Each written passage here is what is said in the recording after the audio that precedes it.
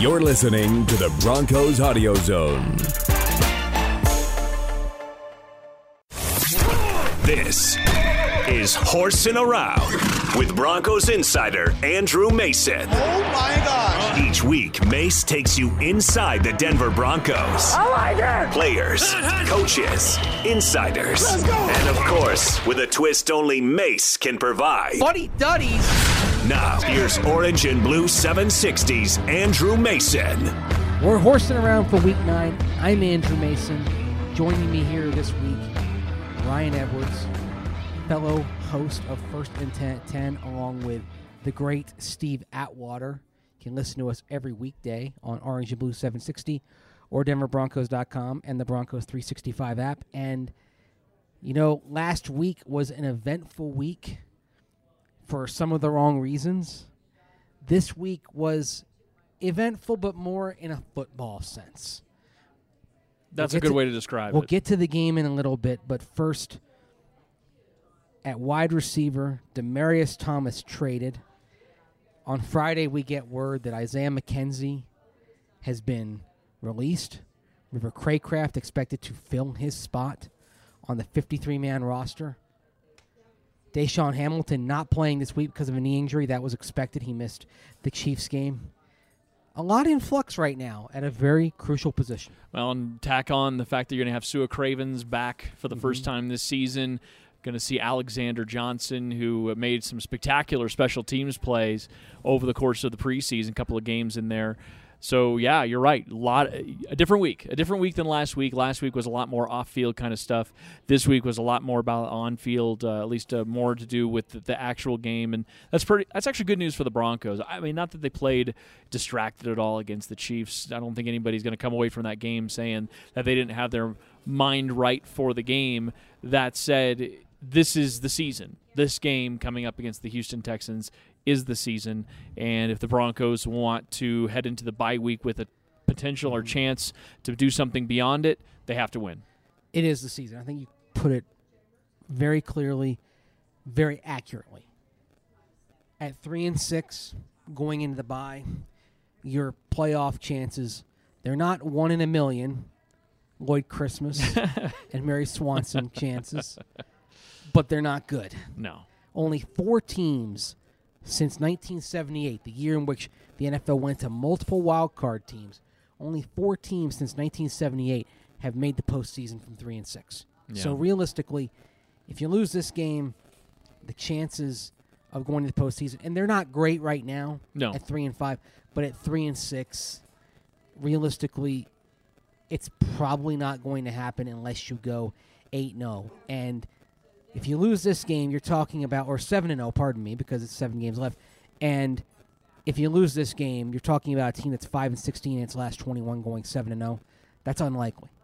Extremely. And there are still some really good teams left on your schedule. Some you're hoping to, say, split with, like the Chargers, maybe even get to, I mean, you might need both of them. Who knows? I mean, you might need to win you lose both this, of those. You definitely need both of them. Yeah, you definitely need You both. have zero margin for error. You probably have to win all the games to get to the playoffs. And then we basically know this team isn't built like that. Not like that. I don't think that they're a dominant team waiting to break out. I think they're a team that can hover around 500, that should be able to escape with a couple of wins, maybe find themselves in position to make the playoffs. But right now, they're a team that is looking like they're finding it difficult to close.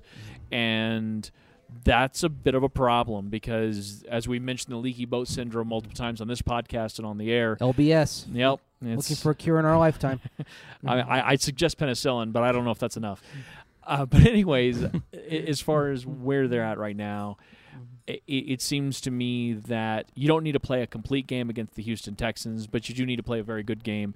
You would like to see Case Keenum play a clean game. You'd like to see the offensive line play a mostly clean game, which is going to be difficult against J.J. Watt, Whitney Merciless, and Jadeveon Clowney.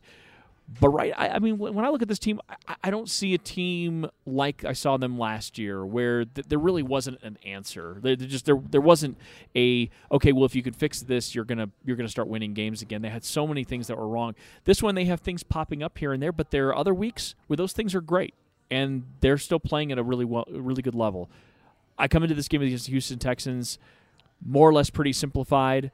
if you can run the ball effectively, stop their run effectively, and get to the quarterback, you're going to have a really good chance. You can run the ball effectively, you neutralize their pass rush. Bingo. You can get the play action going, which in turn can neutralize their pass rush. You get the screen game going, again, neutralizes their pass rush. There are things that you can do and things that the Broncos have done well this year that allow you to combat what Houston brings with J.J. Watt, Jadeveon Clowney, and Whitney Merciless, and makes things easier on your offensive line. And that's crucial as well. You're going to get Jared Veldheer back. That will help tremendously. We'll see how they rotate things. I mean, if Veldheer is healthy, he's going to play right tackle. What happens on the left side? Is there a rotation there to give Garrett Bowles a bit of a breather? Vance Joseph has indicated that there may be some respites coming for Garrett Bowles, who, as we say, is in the soup right now. When you're struggling, you're in the soup. And Garrett Bowles was in the soup last week against Dee Ford. I'm a little concerned about that in the sense of what I've always heard from offensive tackles about switching from one side to the other. And I thought that Andy Lindahl and Tyler were talking about it the other day. I thought they made a great point. The reference of it's like all of a sudden trying to go into a boxing match and say you can punch only left-handed if you're a right-hander. And so to say, Billy Turner, you've been on the right side. Now we're going to have you alternate with Garrett Bowles on the left side. That sounds to me like a problem. Like that sounds to me like maybe hoping for something to happen that may not be able to. Yeah, I remember. I wish I could remember which player said this to me. Said, okay, because I asked him, for the fans that may not understand, explain what it's like going from one side to the other. And he said, okay, everything you do right-handed, do with your left hand. Everything. Like if you answer the phone, if you write, all of a sudden, do it with the other hand and figure it out. Take some time. It's really tough. You'd figure it out. You would figure it out, but it would take time. Not time that you could find in a game. Yeah. Going against the best 3-4 defensive end in the game, I think, in J.J. Watt, and then guys like Clowney and Merciless that partner with him perfectly. They're relentless. Yes. Yeah, no, that's exactly right. So for me, I know a lot of people are like, that's exactly what you do. You alternate reps, you alternate snaps. And I'm it only works smoothly in Madden, and I think the Maddenization of football fandom is one thing that frustrates me, because you'll say, oh, well, I'm just going to take this 220-pound wide receiver and put him at tight end when you're playing Madden. I'm going to take my right tackle and move him to left tackle. You can do it in the game. It's fairly seamless. Mm-hmm. Reality is something entirely different. Yep, and that's what I'm worried about with the crowd that says, okay, that's what you should do. You start alternating. And I'm like, Billy Turner hasn't been played left tackle this season. And everything has been right side, whether it's been right guard, which he played sometimes in the preseason and training camp, or right tackle. It's all been right side for him this year. I'm a little concerned. It's going to be a tough matchup, but Garrett Bowles has shown he's had good games. Look, he had a great game against Arizona. One we said that might be a little bit of a challenge going against Chandler Jones. Mm-hmm. He had a spectacular game, maybe his best as a Bronco. So we know he's capable of it. He's done it even in this season. The problem is he followed up that performance to go against Kansas City and maybe had one of his worst performances we've seen this season. And that's where you're saying, what are the trends? Mm-hmm. The trends are problematic. Yeah. The trends are problematic, no doubt, and if the Texans' pass rush gets loose, as it could be a frustrating day for the Broncos, because we saw last week they could run the ball effectively, and that wasn't enough. Of course, that being said, Kansas City's offense is better, much better, agreed, than the one that the Houston Texans will bring in on Sunday. It's not that the Texans aren't explosive, but at the same time, you look at, say, Deshaun Watson, and I think you and I are both convinced that he's going to have a long, productive, terrific career, that Houston has its quarterback for the next 15 years. But he's not playing at the Patrick Mahomes level, and if he doesn't have the 5-touchdown breakout performance against the Dolphins last week, you're talking about a guy with 10 touchdowns and 7 picks. The narrative on Deshaun Watson going into this game would be, boy, he's not the same coming off his torn ACL. He's still not all the way back. After that game against Miami, I feel like the narrative changed in some spots, but to me, it maybe shouldn't have. There are things he's doing well. There are things he's struggling at a little bit coming off the injury.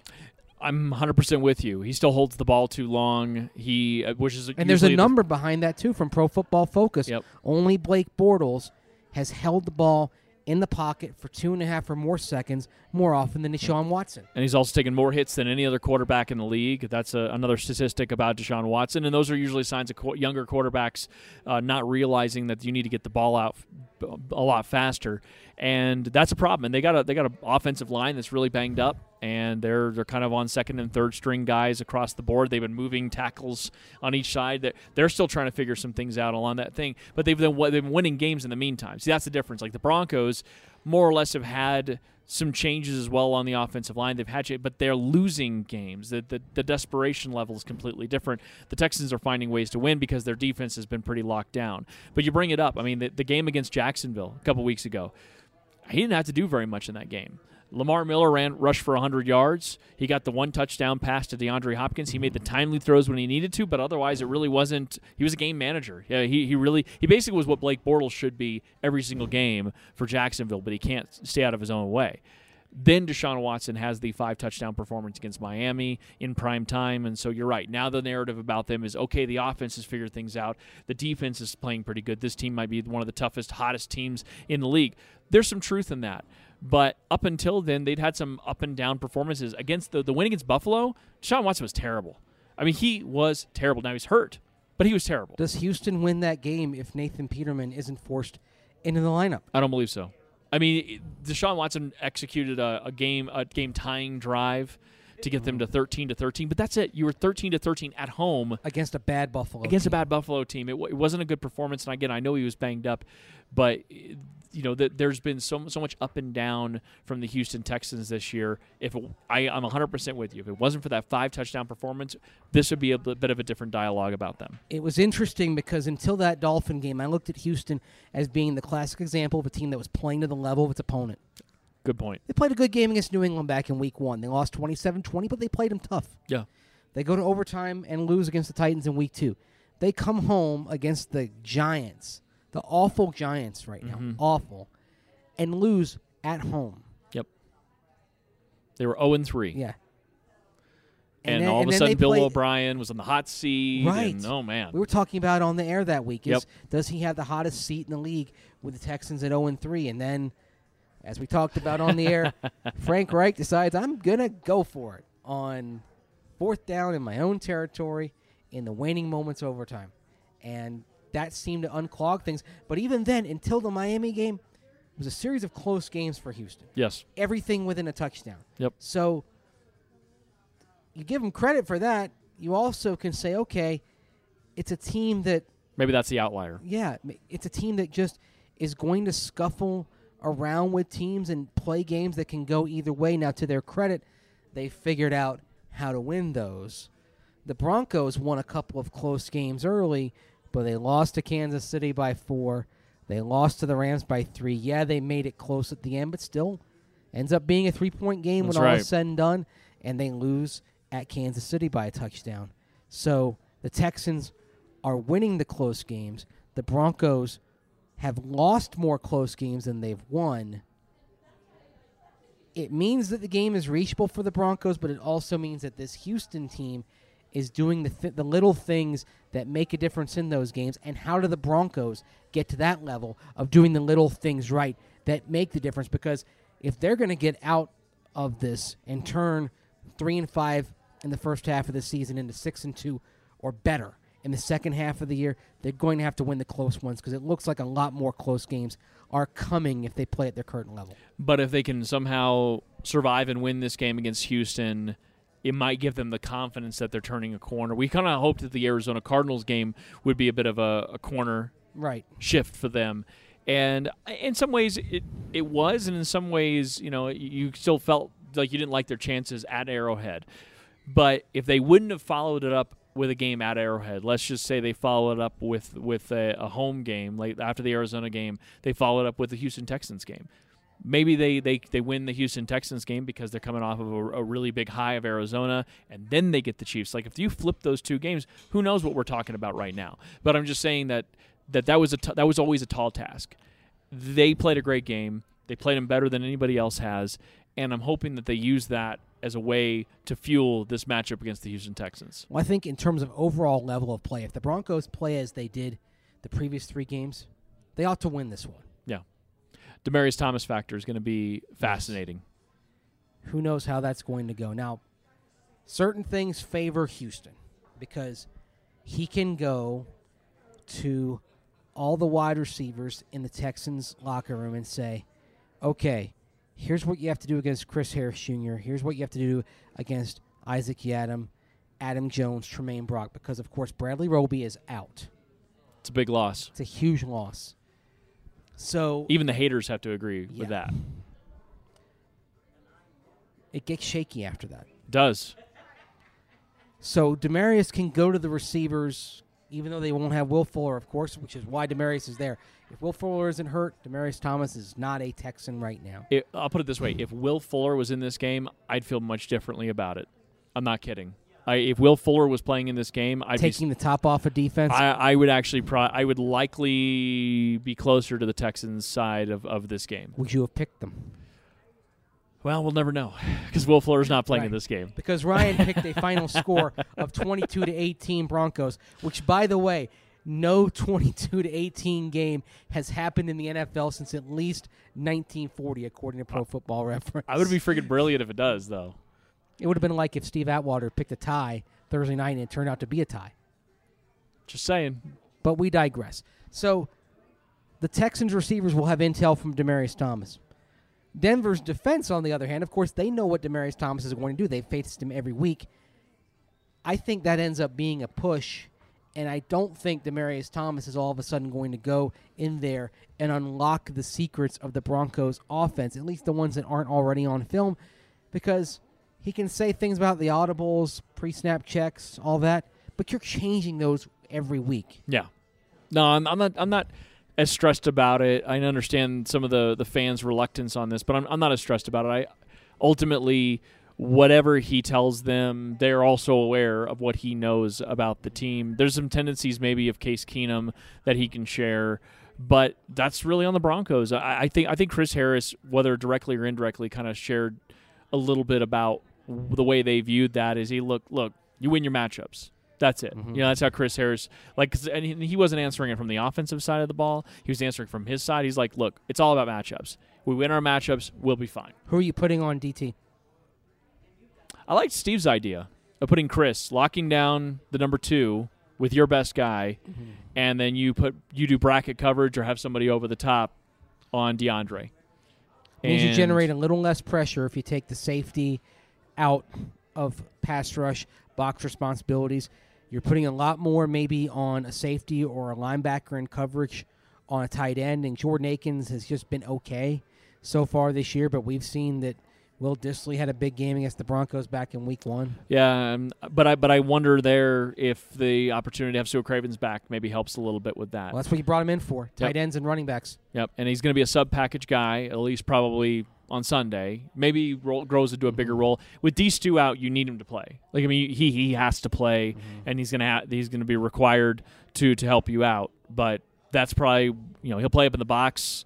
He'll play covering some of those running backs and linebackers. They haven't been using Lamar Miller a ton in the passing game. No. And Alfred Blue isn't that guy anyways.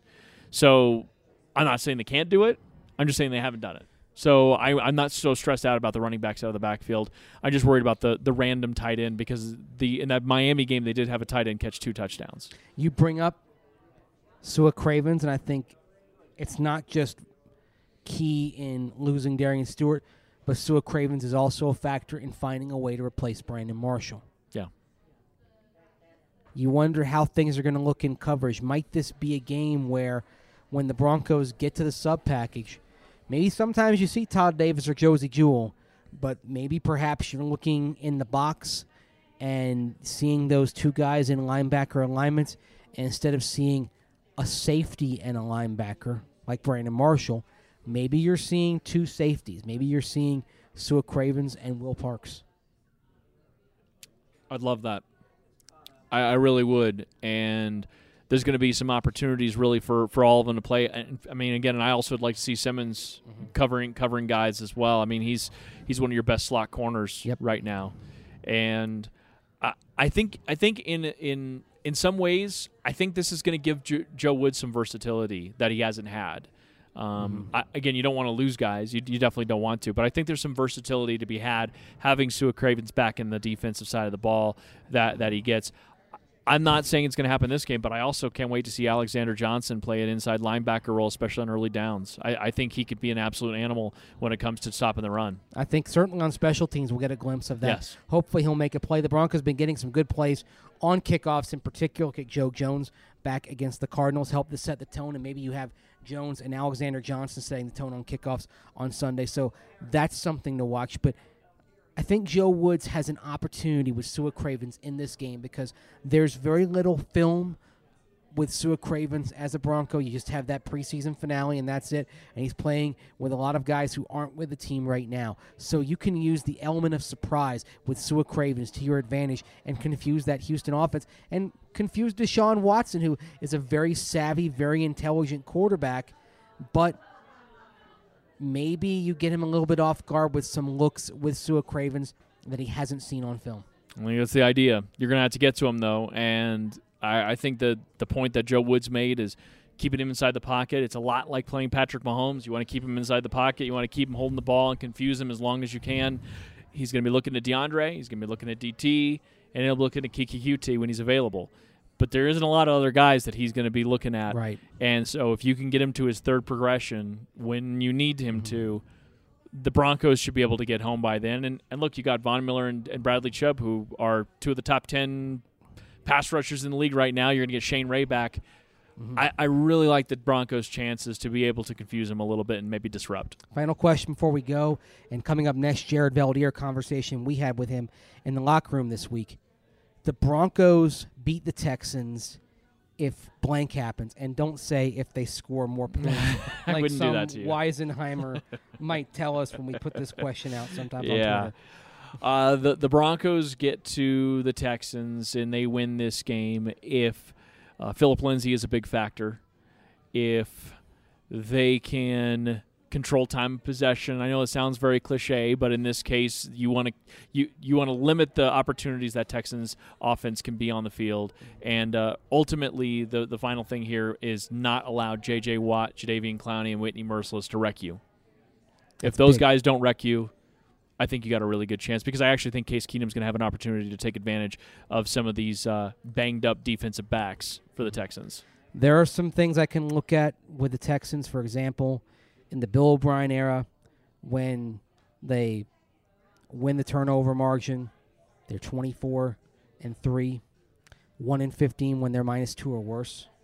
When they run less than 36% of the time, which shows that you've got the game flow in your hands and you're forcing them to pass, they are 0-13 on Bill O'Brien. But I'm going to put this on the offense. They protect Case Keenum up front long enough to allow him to get comfortable.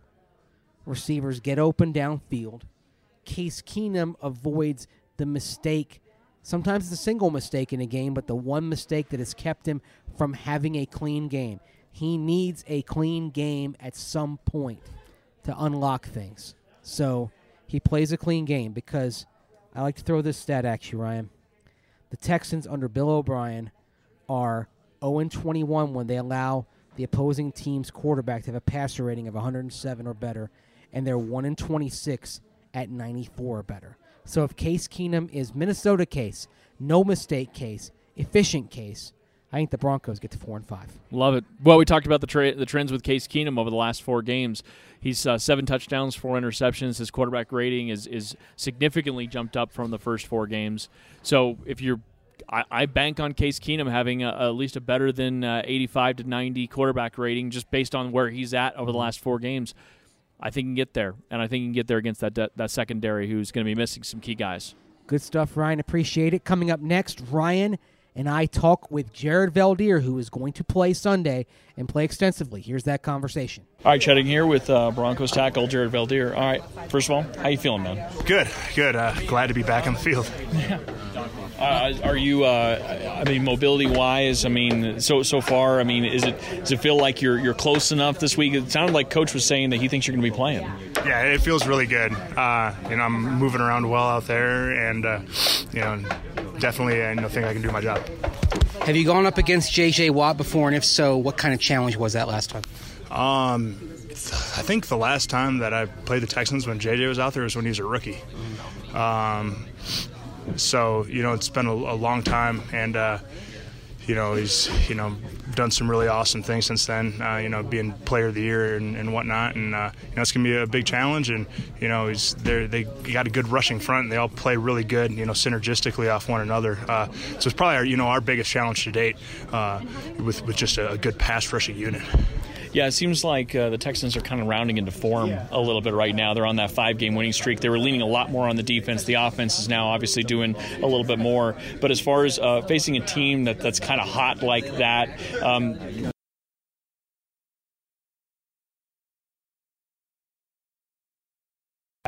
with that kind of confidence. It just ups the challenge, and you up your urgency and your preparation, because you got to prepare for a great team coming into your house.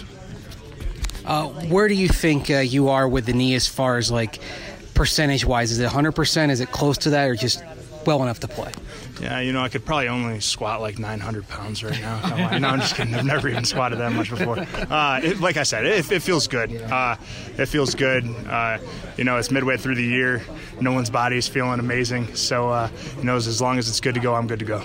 So the offensive line, of course, while you've been out, have had a couple of guys that go down, and there's been a lot of transition. How difficult is it for the cohesiveness, just in general, like for you, with all the changes that tend to happen over the course of a season? How difficult is the cohesiveness for the offensive line when guys are in and out like that? It's something that it's hard to. First of all, it's hard to just play. Have everybody healthy through the whole season on offensive line. I think maybe that's happened like one of my years in 9 years playing. And, that's kind of a crazy, very fortunate thing to have. Unfortunately, we lost Ron, and, guys are in some different spots. So, you just have to go out there and communicate with them and work it during practice. The good thing is, we've been together since April. So it's not like it's a stranger, None of the guys that are in there, that we've, signed somewhere else and they've come in and we don't know the person. So, the person next to us, we know, they know us. And it just comes down to kind of, just working out some lingo stuff, and that's about it. For the team as a whole, what would a win on Sunday mean as far as kind of getting things back stabilized and maybe starting a run here in November? Yeah, it just gets us back to where we want to go, back on track. Get back to the winning column and go after our goals. And I always know when I've talked to offensive line in the past, you want to be great in pass block, you want to be good at everything, but offensive linemen to a man always love being great in the run. And this team right now, the offensive line, the way the offensive line has been playing, I'm sure you got to be pretty proud of how the progress has been made in the run block. Yeah, I know we really like it. It's hard to be, hang your head and be, proud of something during the season because there's always room for improvement. And, if you just, stop doing what we've done now, you're not accomplishing your goals, and, you're not a great run team. So, we got to keep pushing and pushing and, and have that to lean on down the stretch, to build off that and keep building in the other realms. But it's a good thing, it's definitely a good thing. I don't think anyone's just looking back and saying, dang, this is, we're doing a really good job, patting ourselves on the back, that kind of thing. I don't think that's happening. We're pretty focused, and, obviously we want to win games. It doesn't matter what's happened. We want to win. So we got to do whatever it takes to do that. Obviously you guys are doing a good job making holes up front this year, but what are Phil and Royce and Devontae doing that is allowing them to capitalize on the holes you're making? They're doing a great job finding it and hitting it hard and not hesitating and, getting to their spot, getting north and south, and then making great plays, just great efforts. You've seen it, all the guys back there, slip tackles, just make great, phenomenal runs, and they're hard guys to bring down. They all bring something a little different to the table, and I think that kind of plays into a good synergy. It makes that unit stronger. Last question for me. I'm sure after this last game against Kansas City, some of the frustrating penalties and all of that, What does it take for an offensive line to build consistency week in, week out when it comes to penalties, when it comes to being good in pass pro, run block? What does it take, in your opinion? It takes a great work ethic and just great determination in going out and practice and focusing on working on the things that you need to work on and not just going out there to get through practice. It takes going out, identifying the things that you need to work on, and making an emphasis individually to work on that in practice. And then you keep doing that through the season, you'll keep getting better. And finally, how did you think Garrett and Billy did the last few weeks, and what kind of advice are you giving them to kind of keep them up and keep them on the right track? I think those guys are playing their butts off. It's tough when you're not winning football games. And there's always, stuff that we can get better at. We're always, kind of together as a unit, getting our heads together, along with the coaches, what's our best way to get this done? What do we need to correct? And, everyone keeps a really good attitude and just that growth mindset of continuing to move forward and get to where we want to go. Good stuff from Jared Veldheer. Appreciate the time, and really good for the Broncos offensive line to have him back in the lineup. Coming up next, Paul Klee of the Gazette in Colorado Springs joined me in the Orange and Blue 760 studio at the Pat Bowlen Fieldhouse this week. A long, expansive conversation about where the Broncos stand at midseason. Here we go. Back here, horsing around with friend of the program, Paul Klee of the Gazette in Colorado Springs. You've been in the hot seat a couple of times this year. It's a good time, I think, to bring you back. The Broncos are sitting here at midseason. They've just traded the second leading receiver in franchise history. Interesting times in Bronco land. Just a few minutes ago, Emmanuel Sanders, none other than Emmanuel Sanders, said the exact same thing in those same words. It's interesting times here, before he conducted his scrum media session. So I don't know if that was on the record or off, but I think he hit it on the head. Yeah, it's been an unusual week. Demaryius Thomas being traded, obviously not a surprise. Juicy, isn't it? Yeah, when he said 50-50 in the locker room in Kansas City last Sunday, and I heard that after the fact, it's like, oh, well, that means he's got a good idea that he's leaving. But I'm going to give you an interesting what if. Mm-hmm. We're going to go down the rabbit hole here. All right. Okay. The Broncos only became willing to make the trade when they got an offer they wanted in terms of draft pick compensation. And the Texans, in the wake of losing Will Fuller, met that standard. Thus, the deal came together. But what if... What if, and believe me, this is so hypothetical. You go back to week 4. The Colts are playing the Texans. And Frank Reich goes for it on 4th down in his own territory near the end of overtime. Does not get it. Later says, I'm playing for the win, but basically because they didn't convert it, the Colts played their way into a loss. And right now, the Colts are 3-5. If they don't go for it there, they're probably 3-4-1. And the Texans, who knows what they are, because looking at Houston's season, that was the moment it started to turn around for them, because they lost 3 in a row and they were staring down the barrel of 0-3-1. I don't know if the Texans put their season back together in the way that they have if Frank Reich doesn't go for it and fail. So if that call is never made, where are the Texans right now? And are they trading for Demaryius Thomas, or are they sitting there at, say, 2-5-1 and thinking, no, we're not making this deal? They're not making this deal if that's the case. If we go back or we take another jump into the rabbit hole, I would love to see the Chiefs' record since Gary Kubiak opted to kick that field goal and go for the win against the Chiefs. What year was that? 2016? It was 2016. It was about week 7, week 8, something like that. Well, it was the game in Denver, right? Yep. In overtime, so that would have been week 12. So you play two guys that played for the win, doesn't pay off, and it sends the opponent on a bit of a run. And it's just a minor, just a subtle one move like that can change the course of a season, and in this case, Demaryius' career.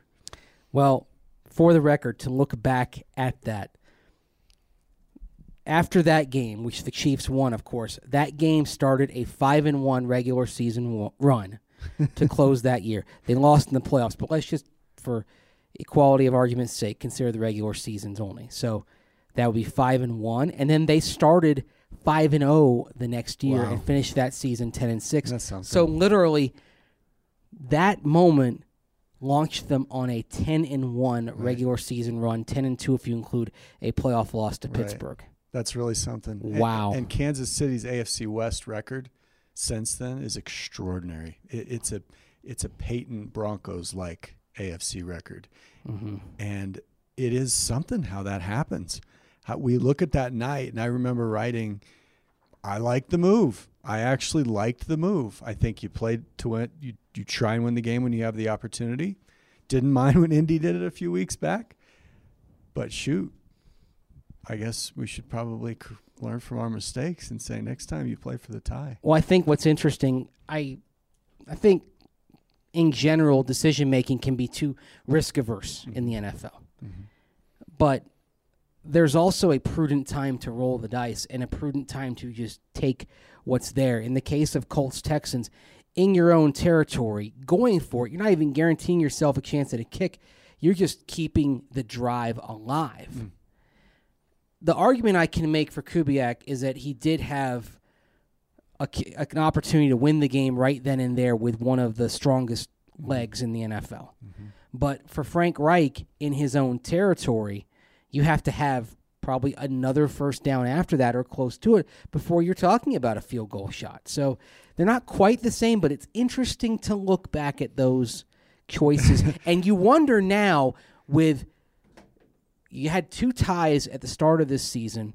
There will almost certainly be more ties going forward because of the current overtime rules, each team getting a possession if the first team does not score and only having a 10-minute regular season overtime period.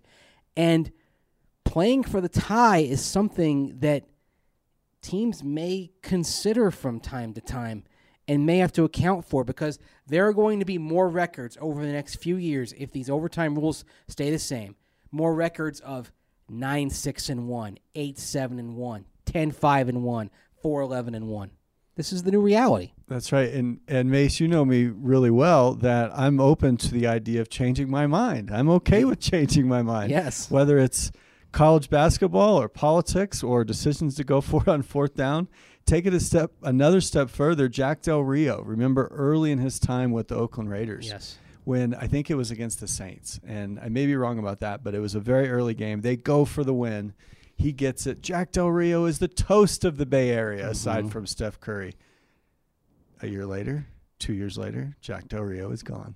Yep. So maybe this is a case where Paul Klee and the rest of us on Twitter need to decide you don't always have to go for it because that can turn out to be a negative. Although in theory, you're better off going for 2 every time. The Steelers have figured that out. Yes. Because your conversion rate on 2-point conversions is about 54%. That's why talking about the Titans game in London against the Chargers, I hated the play call, but I love the decision to go for it there at the end because their chances were actually better because you have a 94, 95% chance hitting the PAT for one, but then overtime is 50-50 roughly, and then your chances of getting the 2-point conversion right then and there are 54%. So you actually had a better chance with a 2-point conversion than getting the PAT and going to OT. All the numbers that we will go through, and your numbers are usually the best of those numbers, the deepest of those numbers.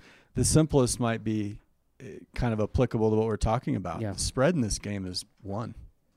Oh, this game is hard it's a to figure. 1-point spread. Yeah. And that's a team that's coming off a game in which its quarterback needed how many throws to have 5 touchdown passes? I mean, they were sharp. I think it was 19. Yeah. And he threw 5 touchdown passes.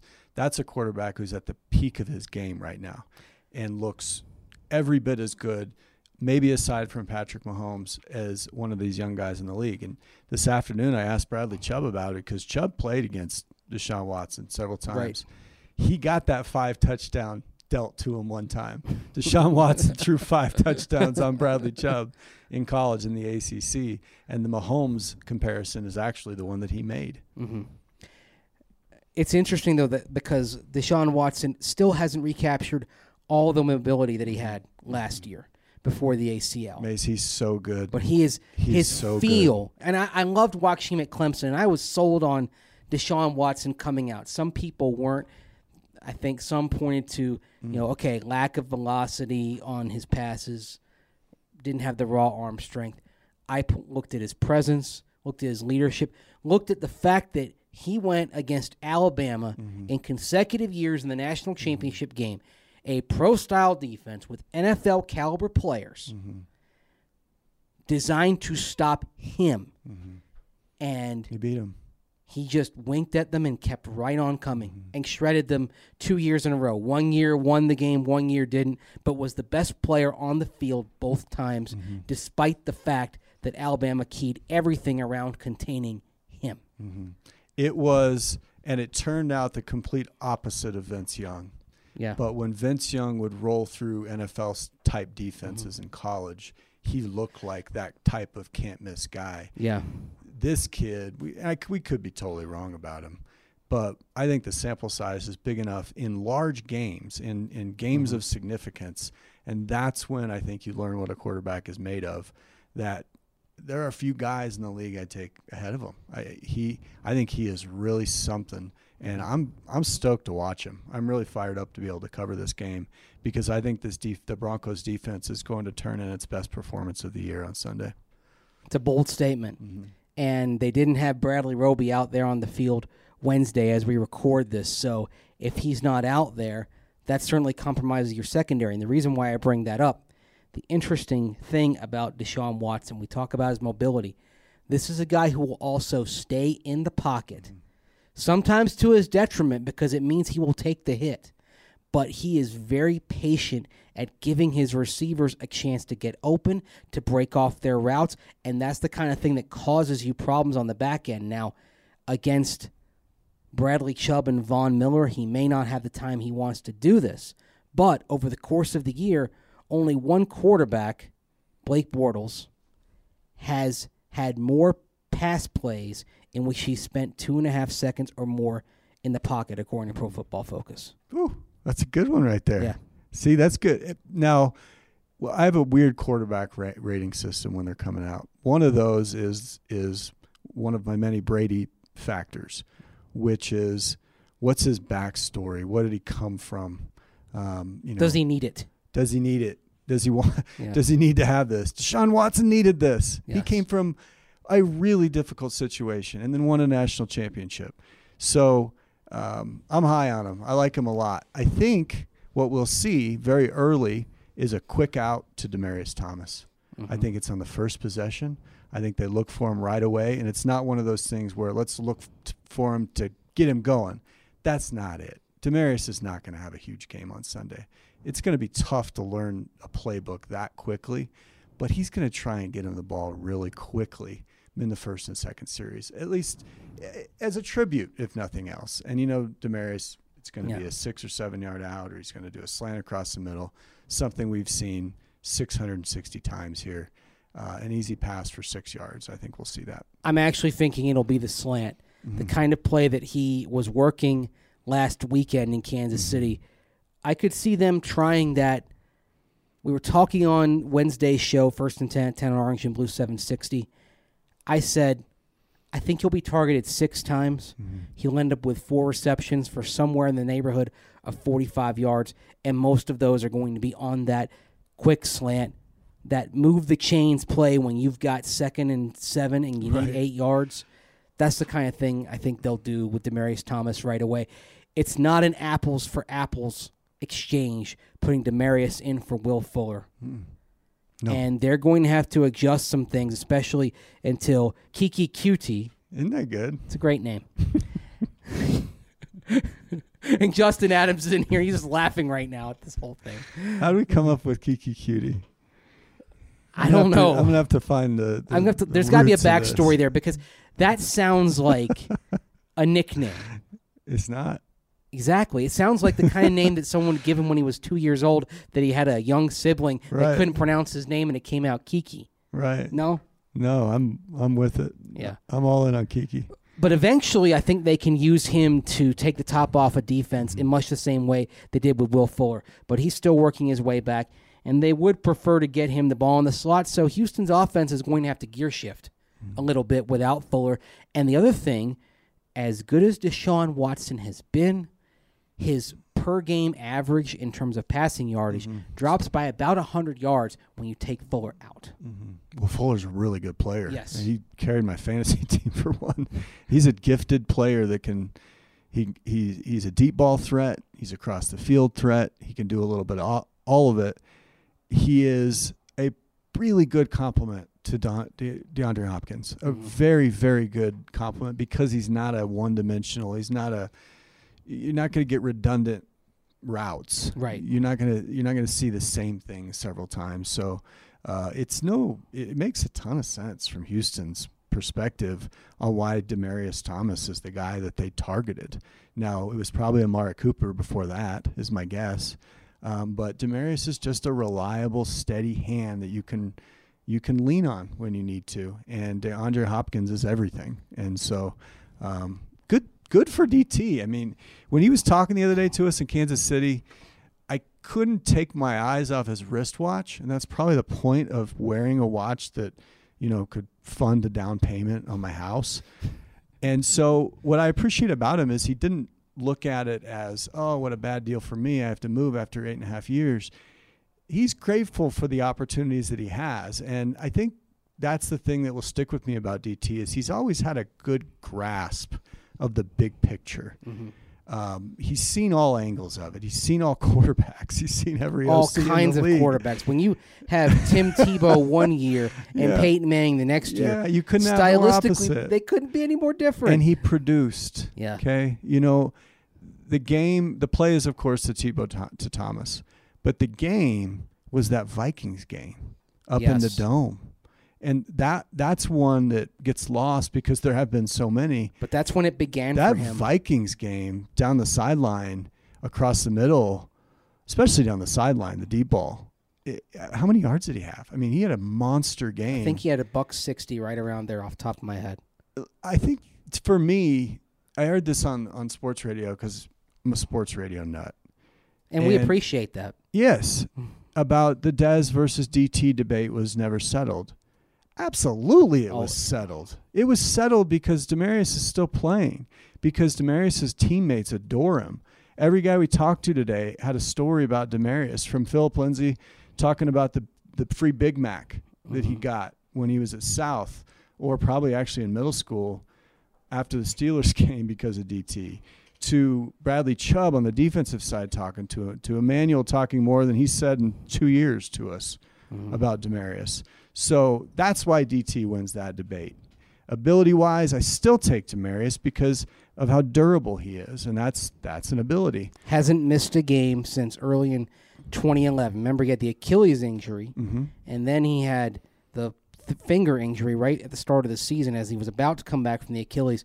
He doesn't play until the 6th game of the year against Miami, and he hasn't missed a game since then. By the way, on that Minnesota game, I was off. It was $144 on 4 catches, 2 touchdowns. But the thing I remember about quarterback, I mean, that's no small thing. That was such a weird game and a weird week in a good way. Couple of things happened. Number one, it's the second half where the Demaryius breaks out because Minnesota is stopping the zone read option, and then great job by Adam Gase and Mike McCoy at halftime to completely shift the offense. They come out in the second half, they're running I formation, and you've just got Willis McGahee running off tackle, and then you're complementing that with play action and shots over the top to Demaryius Thomas. It was a conventional offense of, say, 1985 or so for 30 minutes, and it worked brilliantly. The other thing that happened that week, Rod Smith was in the receivers room that week, and all the guys in there were griping. not getting targets, not getting the ball, frustrating. And Rod Smith told those guys that you have to make the most of the chances that you get. Okay, you may not be thrown at more than 4 times in a game now because of the way this offense is and what kind of quarterback Tim Tebow is. But you've still got to maximize your opportunities. And the guy it clicked most with was Demaryius Thomas. I think part of the reason why is because he came from Georgia Tech, where they ran triple option under Paul Johnson. And he learned there that you've got to make the most of your shots in an offense that is not air-centric. And down the stretch, that was where he became elite. It didn't happen with Peyton Manning. It happened with Tim Tebow. Yeah. And that says a lot about Demaryius Thomas' skill set. He was not a creation of Peyton Manning, as some like to believe. Yeah, he was great in his own right.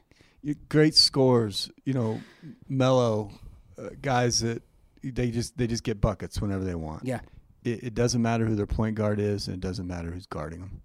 And Demaryius, it has been a step back. He's lost a step, We've lost a step. We all lose a step. Some of us have lost several. I don't catch as many fish as I used to. But it's... Fish are faster? They're smarter. He's millennial trout, man. Their brains may be the size of a pea, but they're smarter, I swear, because they don't eat the same patterns that I tied 5 years ago and caught fish on. We could do a whole show on that if you wanted. It's for the off season, but yes. I did talk some fly fishing with Josie Jewell this afternoon, so that's... If my office is listening, I was actually working, but he likes to talk fly fishing. Does he fly fish? I think maybe you need to get him out on the river sometime. So he's been 3 times since he moved to Colorado, and he's completely hooked. I mean, he is all in. So he's becoming a Coloradoan full on. He embraced it, much like Cortland Sutton. Yeah. So Cortland actually had his fishing rod shipped to him about 3 weeks ago. Oh, cool. And when they got here, he said it was the best thing I've got in the mail. So this is why that these rookies are going to be good. Yeah. Because they want to fish. That's my take on it. So Cortland Sutton, that's a good player to bring up as we're talking about Demaryius Thomas, because he's one of 2 guys that are going to benefit the most long term. The other is Deshaun Hamilton, but probably won't see him again until after the bye, and he would probably step into the number 3 role. So actually, in terms of snaps, he will probably see the biggest bump. But Cortland Sutton now becomes the guy that you're hoping becomes what DT was. The torch has been passed now to him. Emmanuel Sanders is your wide receiver 1, but it feels like this was the moment where Thomas passed the baton to Sutton, or had it passed for him. Yeah. We could go on about his physical gifts. We know he's big, he's fast, he's really strong, he's smart, he's all that. The idea that he's going to be as good as Demaryius is a reach until we see it, because we got to see it. DT was as steady as you come.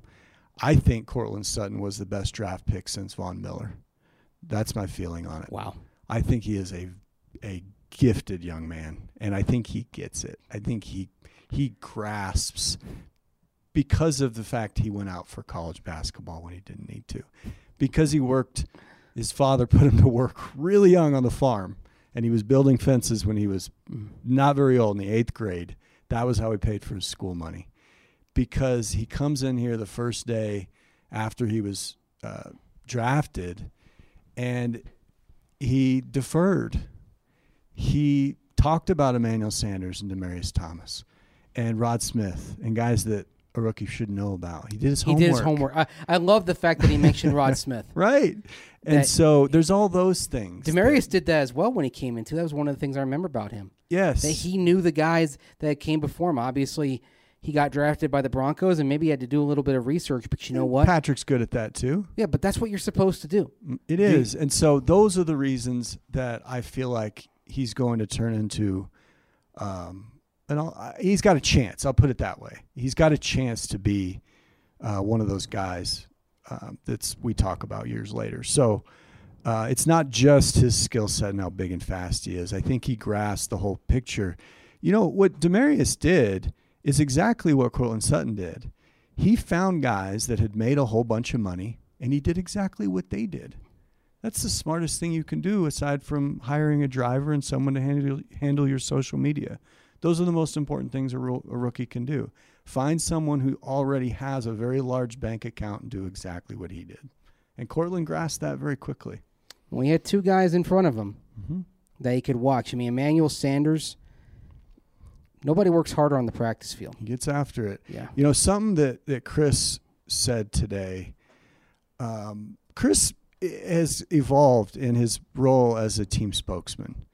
Today was a great example of how Chris Harris is different than a couple years ago, where when he was first asked about Cortland Sutton today, he said it's a lot different when you go from playing against a nickel to being a number 2. Mm-hmm.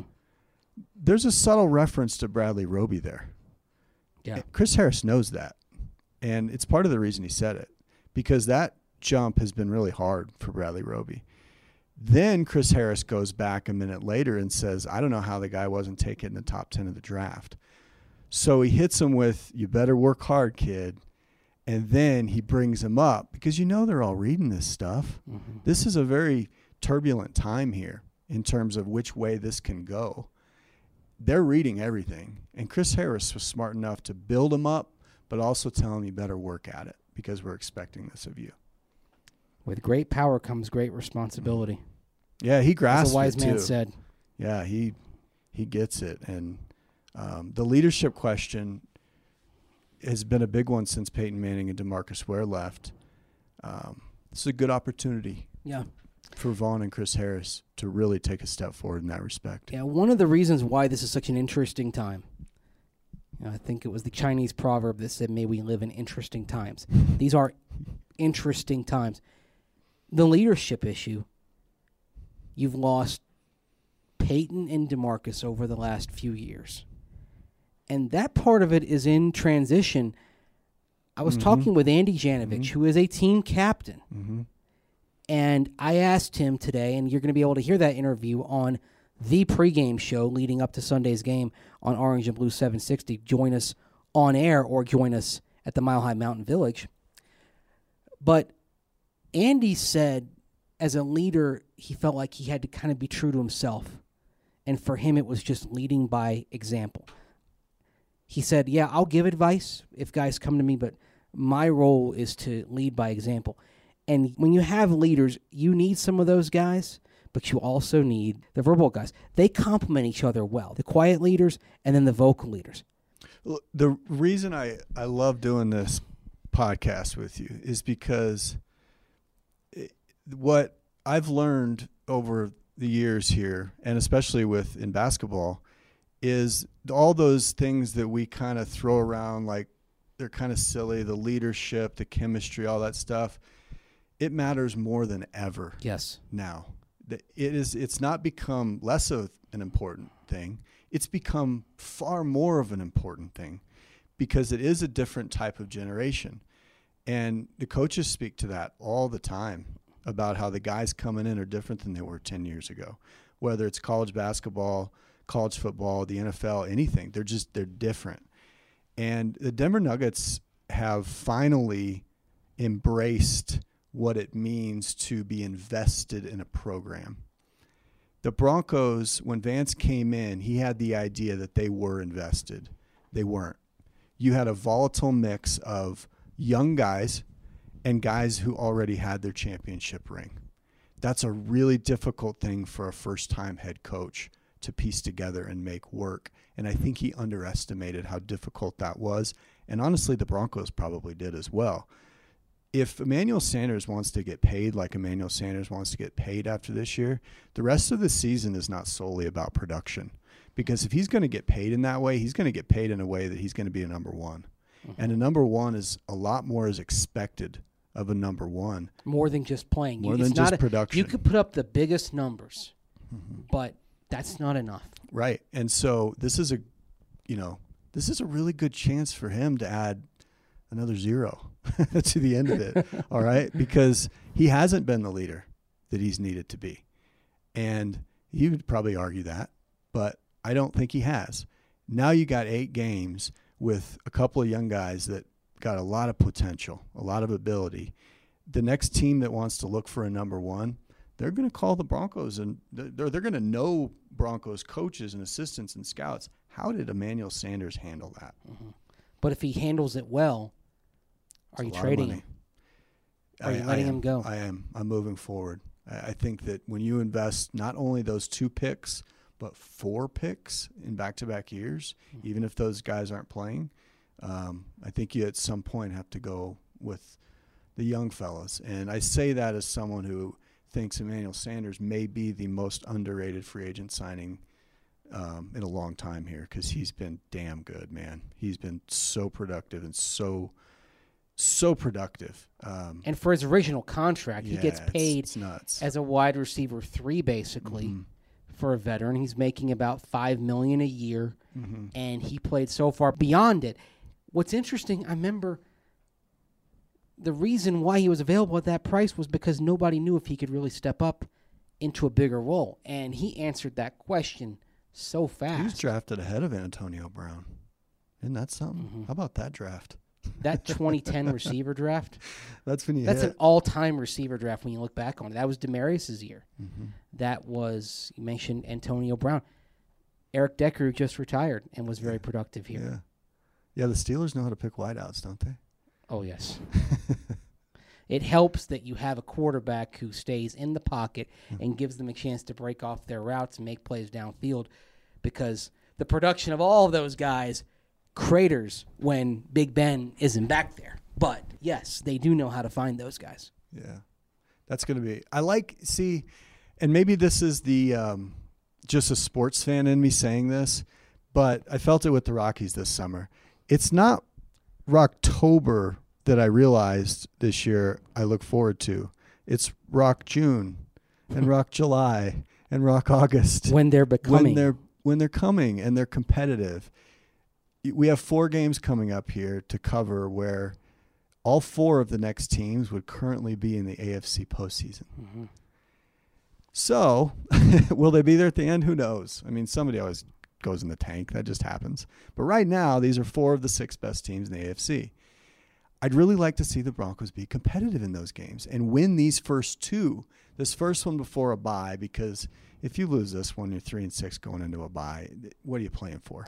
And so I haven't done the calculations yet, but I know right now at 3-5, you're behind the 8 ball. You're at about an 8% chance historically of making the playoffs. So 3-6, I imagine it's somewhere around 3%. Yeah, probably just guessing. Make December interesting. You have to win this, and then. You said the first 2, and I'm glad you said that, because that second game is in L.A. against the Chargers. It's great game. It's basically a neutral site game. Right. Now, they should have Joey Bosa by then, so they should be better than they are right now. But at the same time, we see week after week the Chargers having these home games that aren't home games.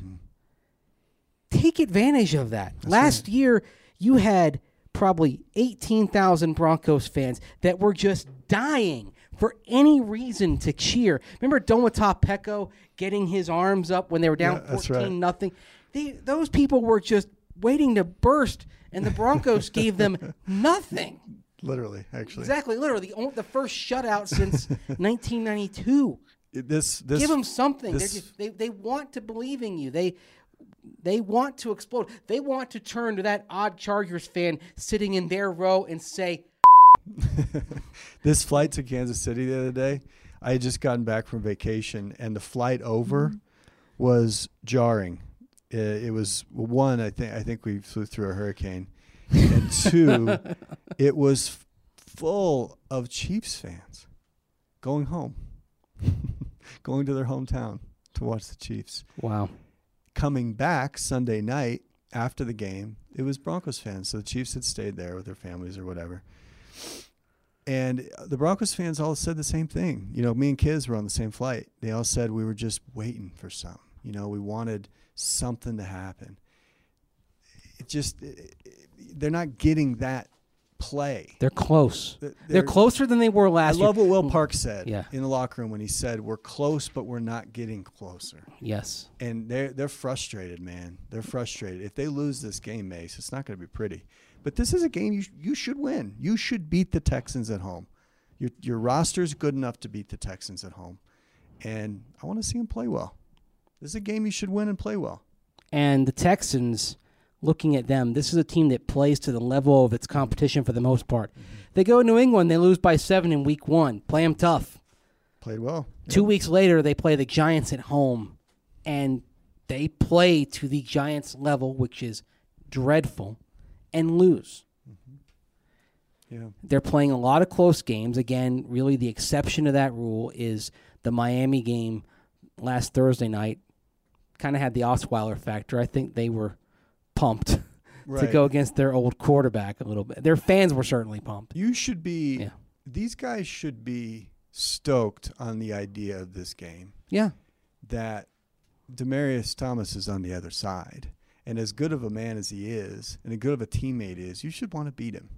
And if you're one of the wideouts that's coming up and suddenly gets more snaps, you should want to play really well in front of him. Well, that's the thing about this trade. It's a baseball-like trade. Right. Not only trading an asset right Switch now dugouts. for future assets, but also, this is an example. You've got the stud prospect who's coming up, metaphorically speaking, at AAA. Right. He's waiting for the shot. He's done everything he has to do. Cortland Sutton is just waiting for that opportunity to burst. I hope it works out like Ronald Acuna Jr. when he came up to Atlanta and they promoted him, and he just starts shredding people. Yeah. Like I thought DT was going to the Pats. I really did. I hoped he wasn't. I thought it might be Philly. Yes, because I thought Philly it would be and they end up getting Golden Tate.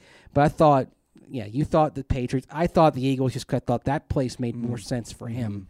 And no, it does. And I wasn't sure if the Patriots would meet the compensation that the Broncos would have wanted. Yeah, I remember back when the Broncos played the Pats in the AFC championship game in 2013. John Elway was asked.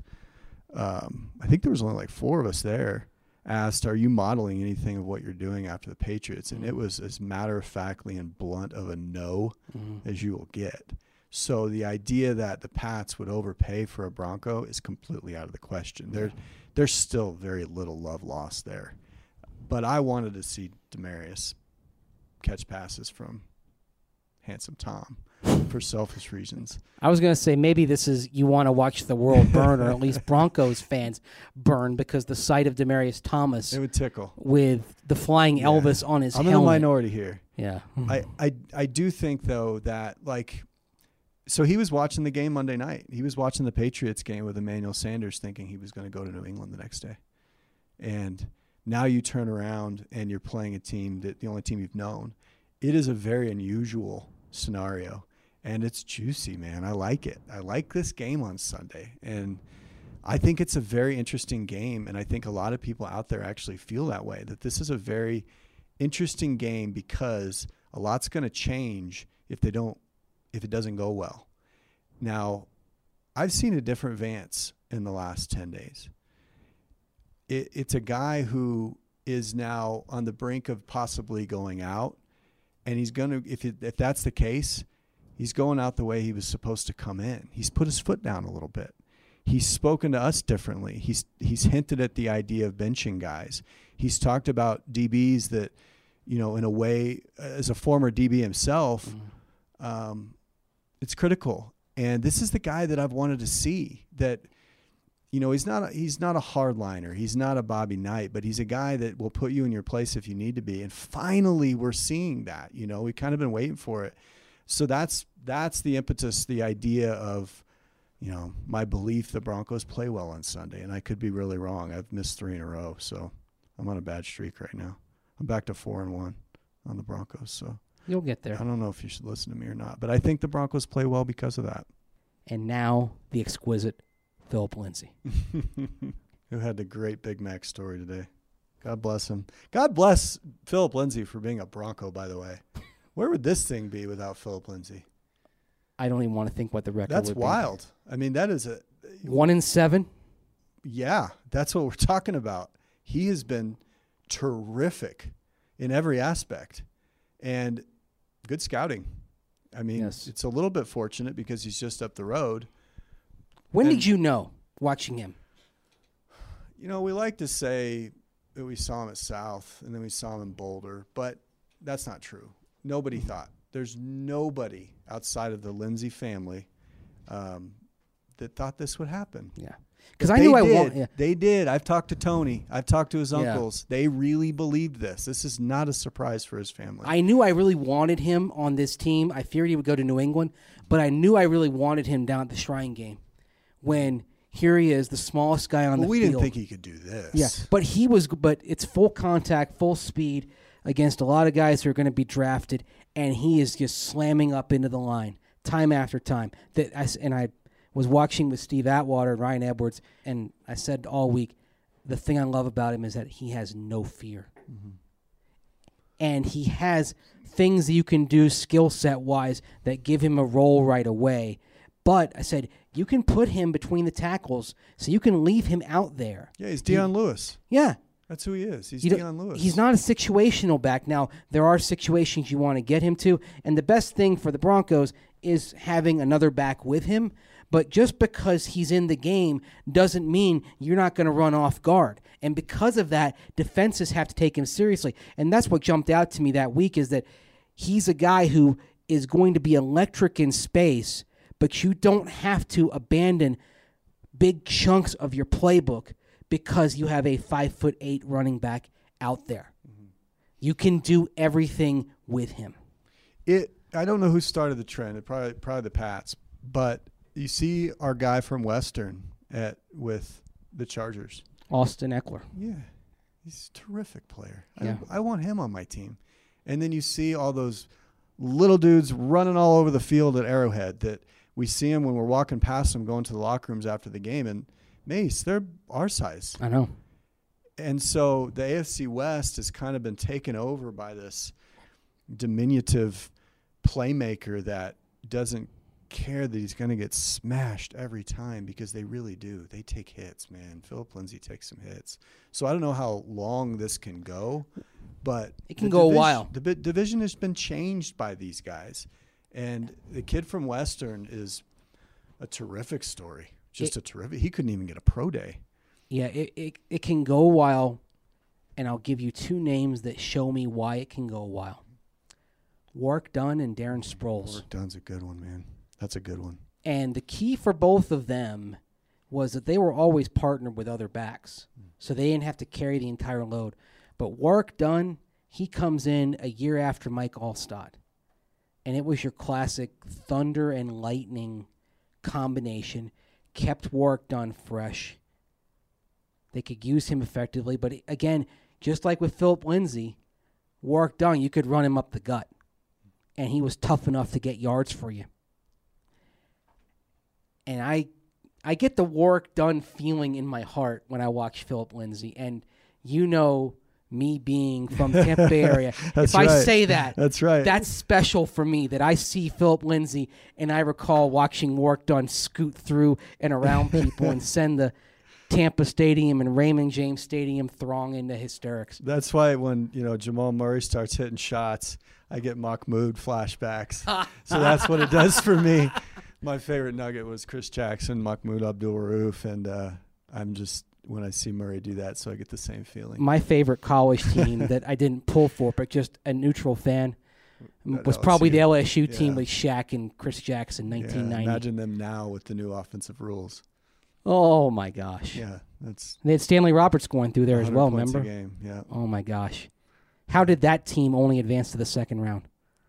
It's like the team with Wiggins and all those guys at Kansas a couple years ago get knocked out by Stanford. Embiid, losing in the second round. It's one of those deals that just don't make sense.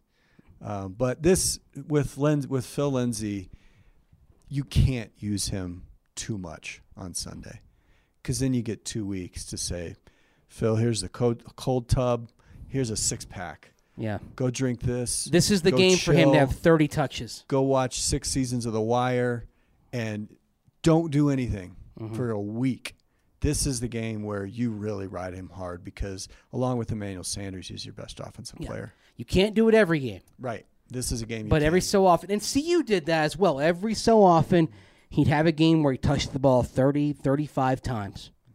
If there was a moment that called for that, this is it right here. At the minimum, I want to see 25 touches from Phil. Feed Phil, as I say. Keep this interesting. Make this rock July, rock August. Make it interesting. I don't want this to go away. You know, I know I'm in the minority here, and I've been really hard on Vance Joseph. I've been really hard, but the guy we've seen the last couple weeks, he's a little bit different, and it's got me rooting for him. I'll be honest with you, it's got me rooting for him, and I'd like to see if you win a couple of these, get back to 500. You're not chasing wolves. These teams in the wild card, they're just okay. And you play them. And you get to play them straight up. 2 games against the Chargers. You have a game against the Bengals. Am I crazy thinking this? Like, I think it's going to be a really hard road with a team that hasn't proved it can win on the road. He's 0-9 or 0-10 on Sunday road games. Make it interesting for us, you know? He's got me rooting for him. So I hope it happens. I hope so, too. Appreciate it, my friend. Right on, buddy. Thank you. Thanks to Ryan, Jared Veldheer, and, of course, Paul Klee for stepping into the studio at the Pat Bowlen Fieldhouse. For everybody on Horsin Around, I'm Andrew Mason. Bye-bye. This has been another edition of Horsin Around with Broncos insider Andrew Mason. Check out Mace on DenverBroncos.com and weekday mornings at 10 with Steve Atwater and Ryan Edwards. That's how we get it done. We'll see you next time on Horsin Around.